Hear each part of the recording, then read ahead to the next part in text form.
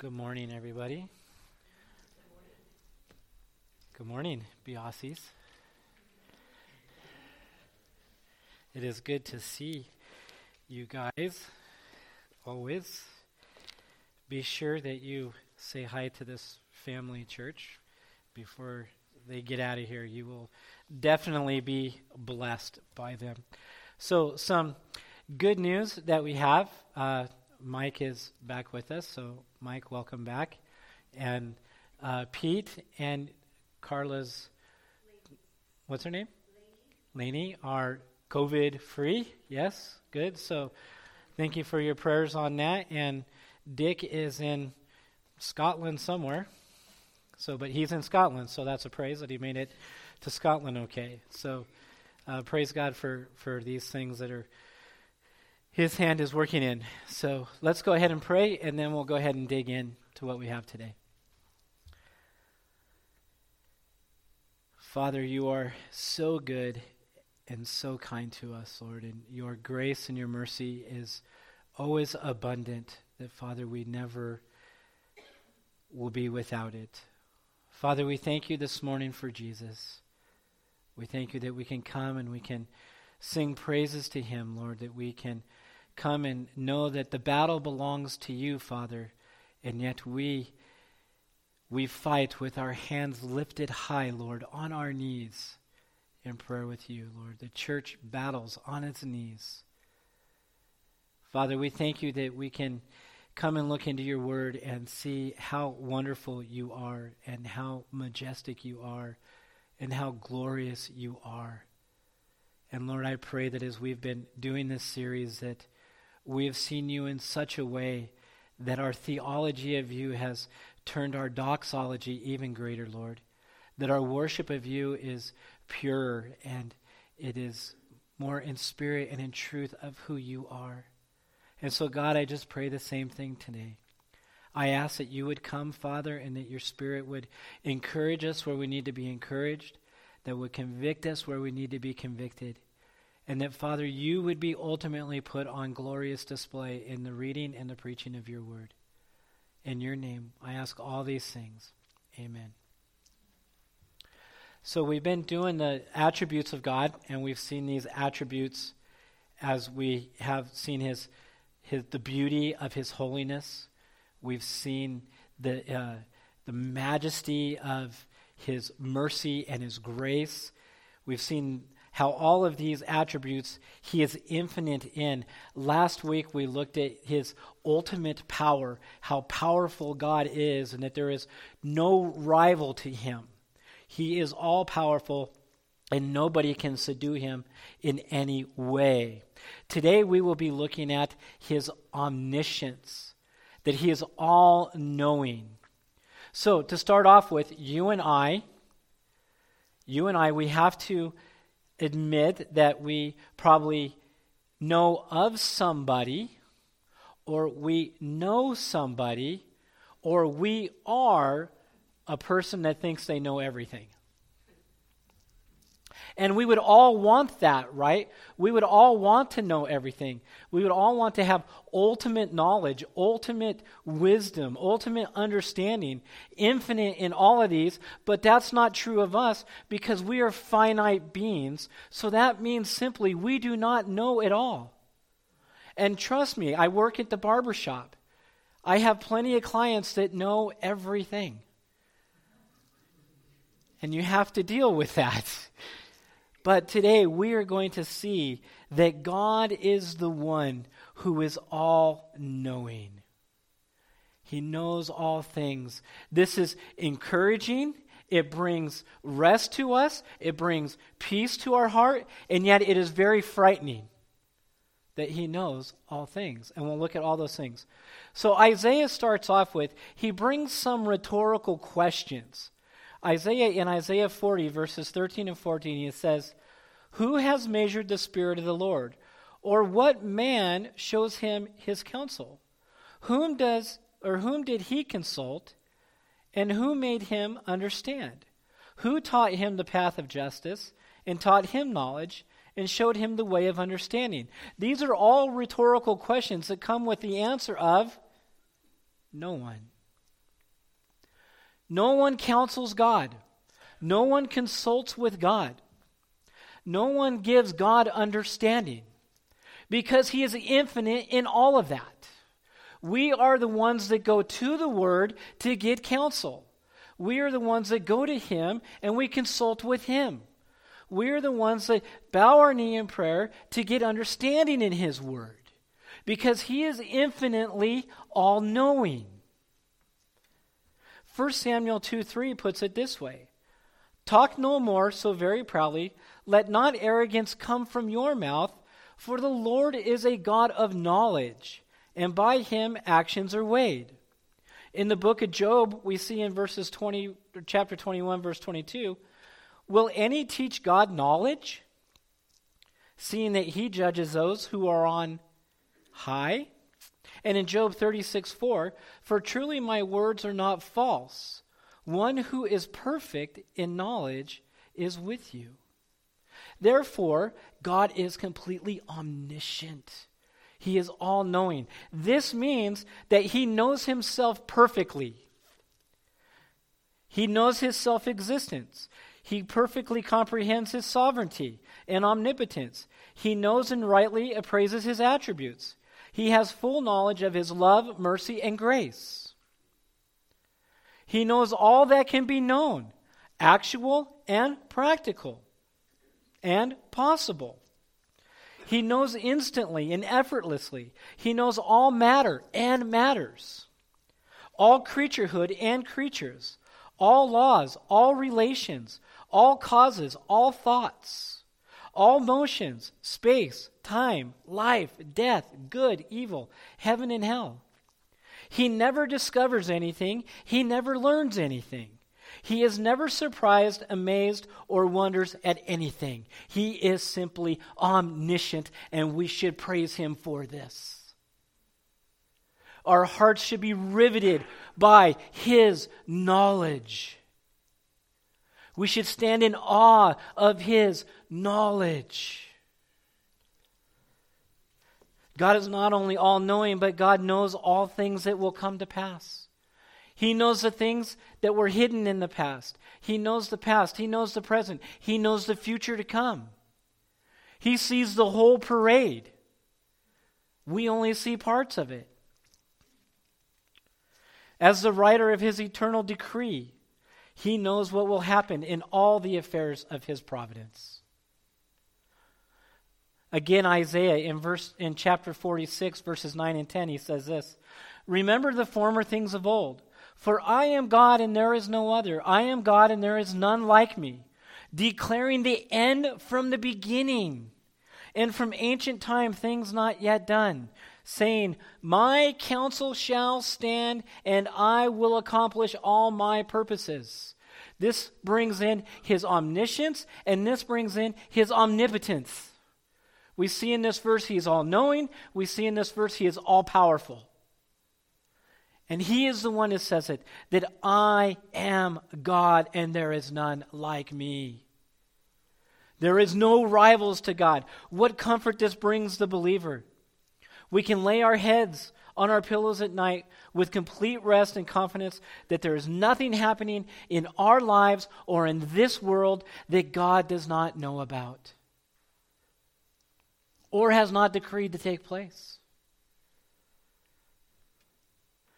So since God is all-knowing, then this means he's all-seeing. He is all-seeing. This is the scary one, that he is all-seeing. El Roi, E-L-R-O-I, El Roi, it means the God who sees.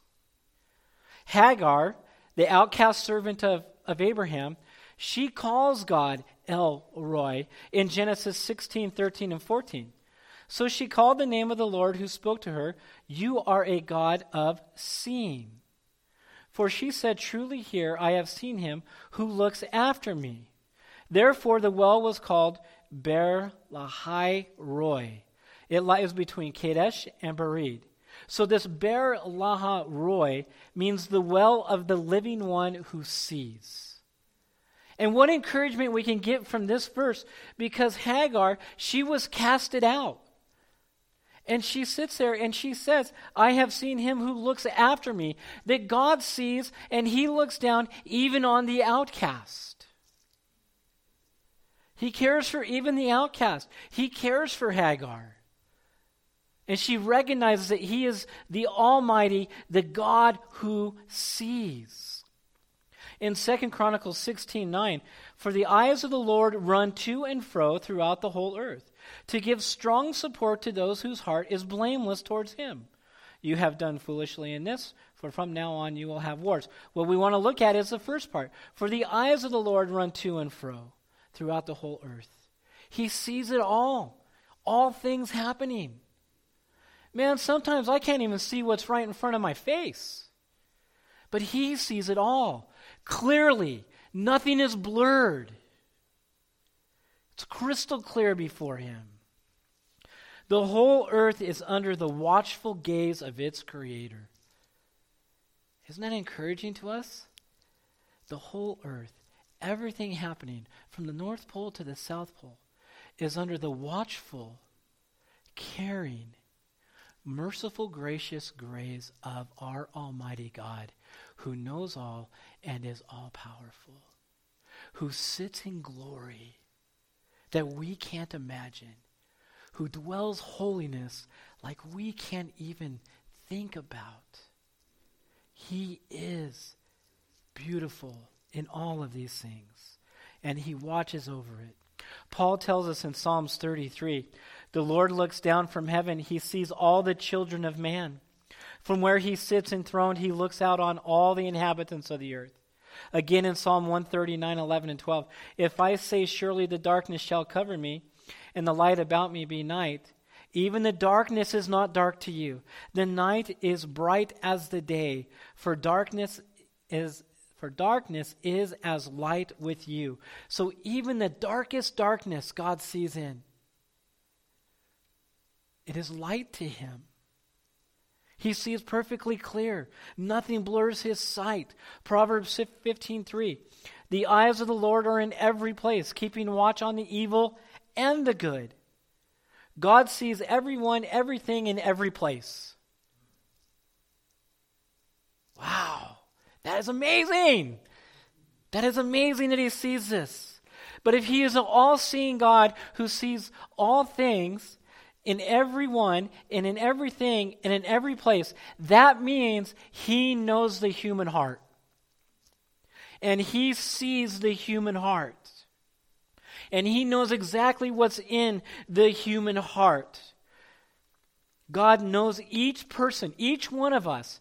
He knows us through and through, and he knows us better than we know ourselves. That is encouraging, and that is frightening. At the same time, as I was doing this study, it scared me as I got through these things. 1 Kings 8:39. Then hear in heaven your dwelling place, and forgive and act and render to each whose heart you know, according to all his ways. For you only know the hearts of all the children of mankind. Everyone who is on this planet, God knows their hearts. So this means we cannot hide from God. We cannot hide from him. He sees all things, and he knows the heart. He knows what happened in the garden, right? Genesis 3:8. And they heard the sound of the Lord God walking in the garden in the cool of the day, and the man and his wife hid themselves from the presence of the Lord God among the trees of the garden. But the Lord God called to the man and said to him, where are you? Well, now God's all-knowing, so did he not know where they were? No, he knew exactly where they were. He knew they were hiding. He knew what they did. He knew their heart. He knew their heart. And look at what happened. When sin entered in, they fled from the beauty of his holiness because of the darkness of the heart. But we know what God does as we finish reading that chapter. So we cannot hide from God. There is no secret sin that he misses. Right? These are the secret sins that you go into your closet. You shut the door. You lock the door. And you get on your phone. Maybe you're looking at something that you shouldn't look at. Maybe you're thinking something that you shouldn't think. These are the secret sins, the hidden sins, the sins that you don't want anybody to find out. God knows them, and we have them. Even as believers, we have them. But He knows them. He doesn't miss out on them. Listen to Psalms 98. You have set our iniquity before you, our secret sins in the light of your presence. You see, we think we're hiding, but our secret sin, it is bright as the sun is shining in the eyes of God. He knows the deepness. He knows the secret sins of our hearts. And this is what happens, Numbers 32:23. But if you will not do so, behold, you have sinned against the Lord, and be sure. This is God's words, brothers and sisters. And be sure your sin will find you out. God will not let it stay hidden. He will bring it out. Look at the words. Be sure your sin will find you out. That is absolutely frightening if you are trying to conceal sin in your heart. Frightening. He will bring it out. He knows the treasonous wickedness of the heart.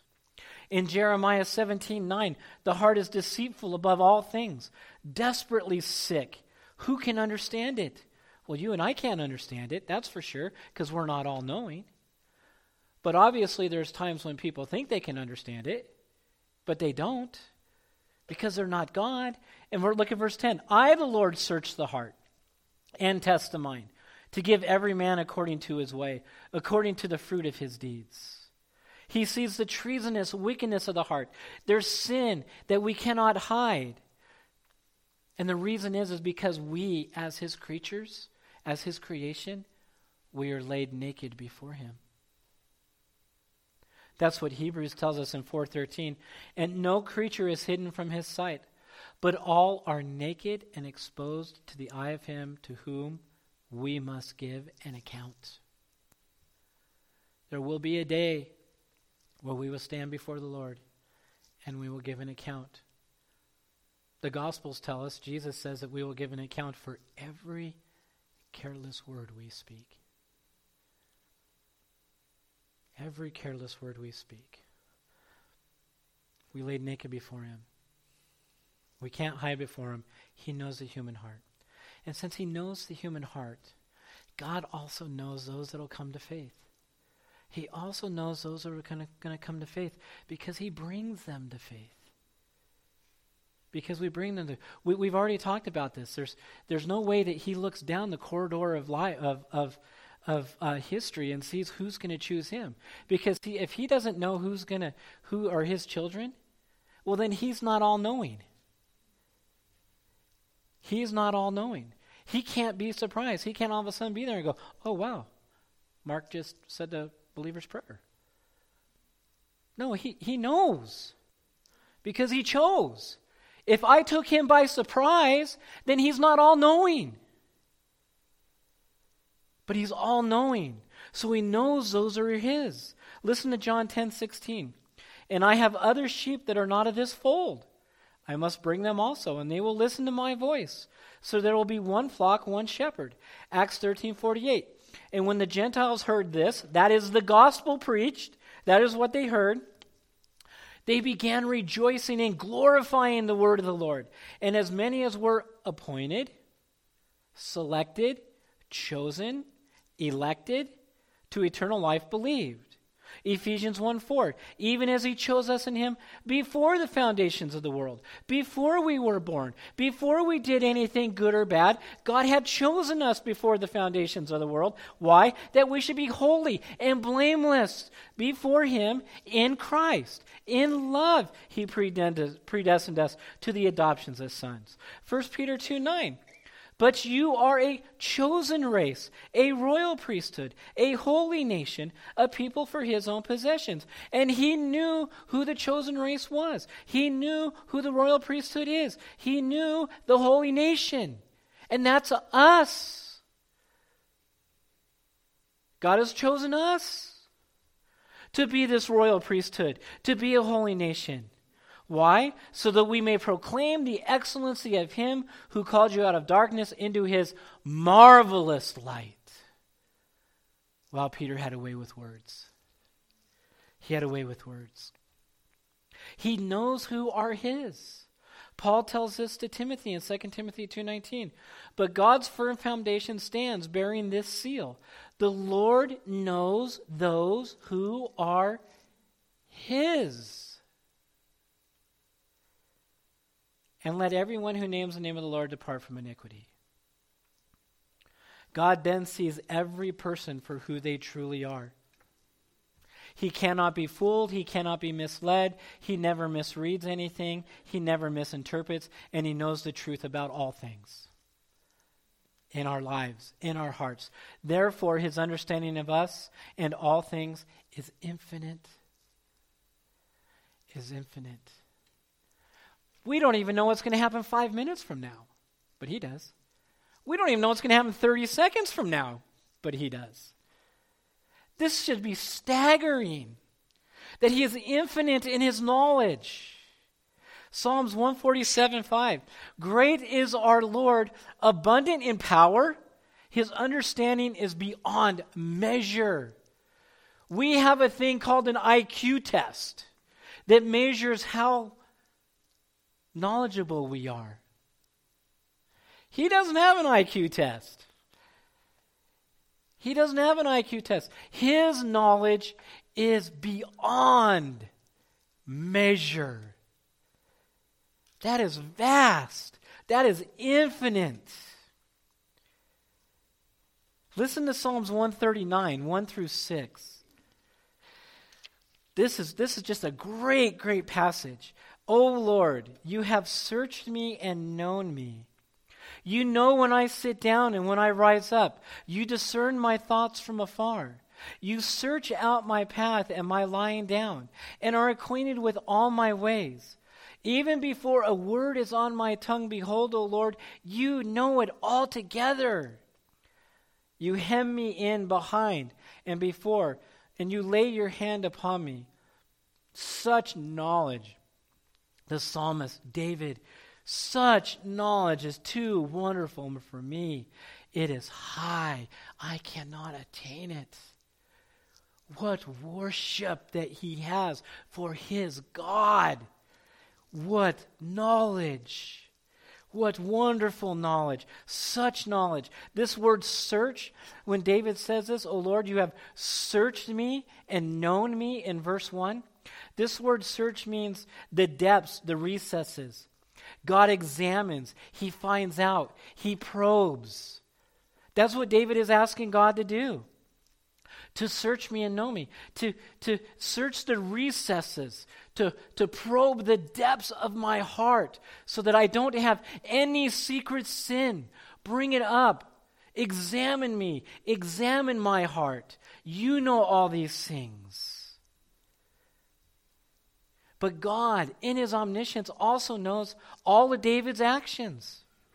Right? When I sit down, when I rise up, he knows what David's actions are going to be from the time the sun comes up to the time the sun goes down. He knows every one of his actions. This word know, it's in the Hebrew, it's yada, Y-A-D-A. It's yada. This word is used as it's a physical, intimate relationship between a husband and a wife. It's intimate. It's intimate. It's this intimate knowledge that God has. And that's what David is saying. You have searched me and you know me. This intimate knowledge. You know when I sit down. He's intimately involved with his people. He is intimately involved with us. He knows us. Like I know my wife. You all know Jenny, but I know Jenny. And that's what God's saying. And that's what David wants. He doesn't want to just know God. He wants to know God, and he wants God to know him and to reveal to him where he's at. God knows what David is going to say even before he says it. In verse 4, even before a word is on my tongue, behold, O Lord, you know it altogether. That is scary. That's scary that God knows what we're going to say even before we say it. How many times have you said something and you're like trying to do this to get it back? I didn't mean to say that. Or I didn't mean it in that way, or our tone, or how we come across. God knows it though. God knows how we're going to say it. And if it's in a sinful way, He knows that our hearts meant it in a sinful way. So our action should be to get on our knees and ask for forgiveness and to have God search us and probe us and examine us. So like we talked about today in Sunday school, so that we can be those who are gospel-driven towards holiness. To be like Him. To pursue what He wants us to pursue. David has a plea also in this psalm. When he does sin, this is what he says. Search me, O God, and know my heart. Try me and know my thoughts. And see if there be any grievous way in me. And lead me in the way everlasting. Is that your prayer, brothers and sisters? Do you pray this way? Do you get on your knees and say, Lord, is there any grievous way in me? Because if there is, it brings an assault against you. It defames your character. So reveal to me if there's any grievous way in me. And God knows if there is.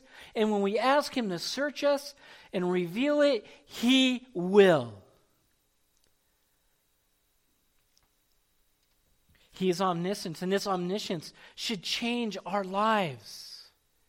It should change our lives as His children, that we can rest in the truth that He knows us perfectly. He knows us when others misunderstand us or they misrepresent us. He knows when we suffer unjustly for doing what is right. He knows when we have been falsely accused. He knows our trials and our tribulations. He knows the joys of our hearts and the pains of our souls. He knows these things. God, in His omniscience, should bring us conviction. Should bring conviction into life. He knows every selfish motive we have. He hears every hurtful, degrading word we say about a believer or an unbeliever. He knows every wicked thought we have. He knows every unfruitful action we make or we take. And every sinful desire of our hearts. He knows. Brothers and sisters, you can be vulnerable with God in your prayer closet because He knows. You don't have to be impressive. Just be you. Be broken before Him. Come before Him with a broken and a contrite heart. With conviction over your sin, because He already knows it. Be that way. God's omniscience should change our prayers. Should change our prayers, like I just said, knowing that we are not informing Him of anything that He does not know. We're not updating God on current events. He is current, so we don't have to update Him. So we can't approach prayer in that way, but approach prayer this way, understanding that His undivided attention is on us or is on you. You have the ear of God. His ear is bowed. When you call His name, His ear is bowed from His high and lifted and glorious throne that we saw in Isaiah 6, where the train of His robe fills the temple with all of His glory, where seraphims have to cover His eyes because they can't look upon His glory. He bows His ear to hear His child when we pray. This should change our life. His omniscience should change our life. We bow. He bows His ear to His children. We can be brutally honest, like I said, because He knows all things. If at any time you doubt this, if you doubt what we've talked about, just turn to the Psalms. Read the Psalms. See the heart of David in the Psalms. His heart is laid out for us to see. In the Psalms. There are times in the Psalms where David's like, where are you? Where are you? When David penned Psalm 22, my God, why have you forsaken me? He didn't know he was penning a messianic psalm, but that was his heart. Where are you? Have you forsaken me? Go there. Go to the Psalms. Pray the Psalms. Pray God's word back to him. But get to the point where David does, that he is still his rock, his salvation. This is who he is. Should change our lives. Pour it on his heart. What a marvelous, glorious, and fearful truth that God knows us the best. Isn't that true? What a marvelous, glorious truth that God knows us the best. But how encouraging and precious to know that he loves us the most. Go to him in prayer. So to close, brothers and sisters, may you and I today find much rest and peace in knowing that God knows all things. Let's pray. Father, thank you for our time. Lord, we just thank you that we can just come to you and we can bow our heads before you and we can be honest with you. Lord, thank you for being a God who knows all things. Thank you for being one who is powerful enough to do all things for your children. Father, may we be a people who pray big prayers because we have a big God. And may we do it for your glory, Father. Amen. Please stand with me as we sing our last song.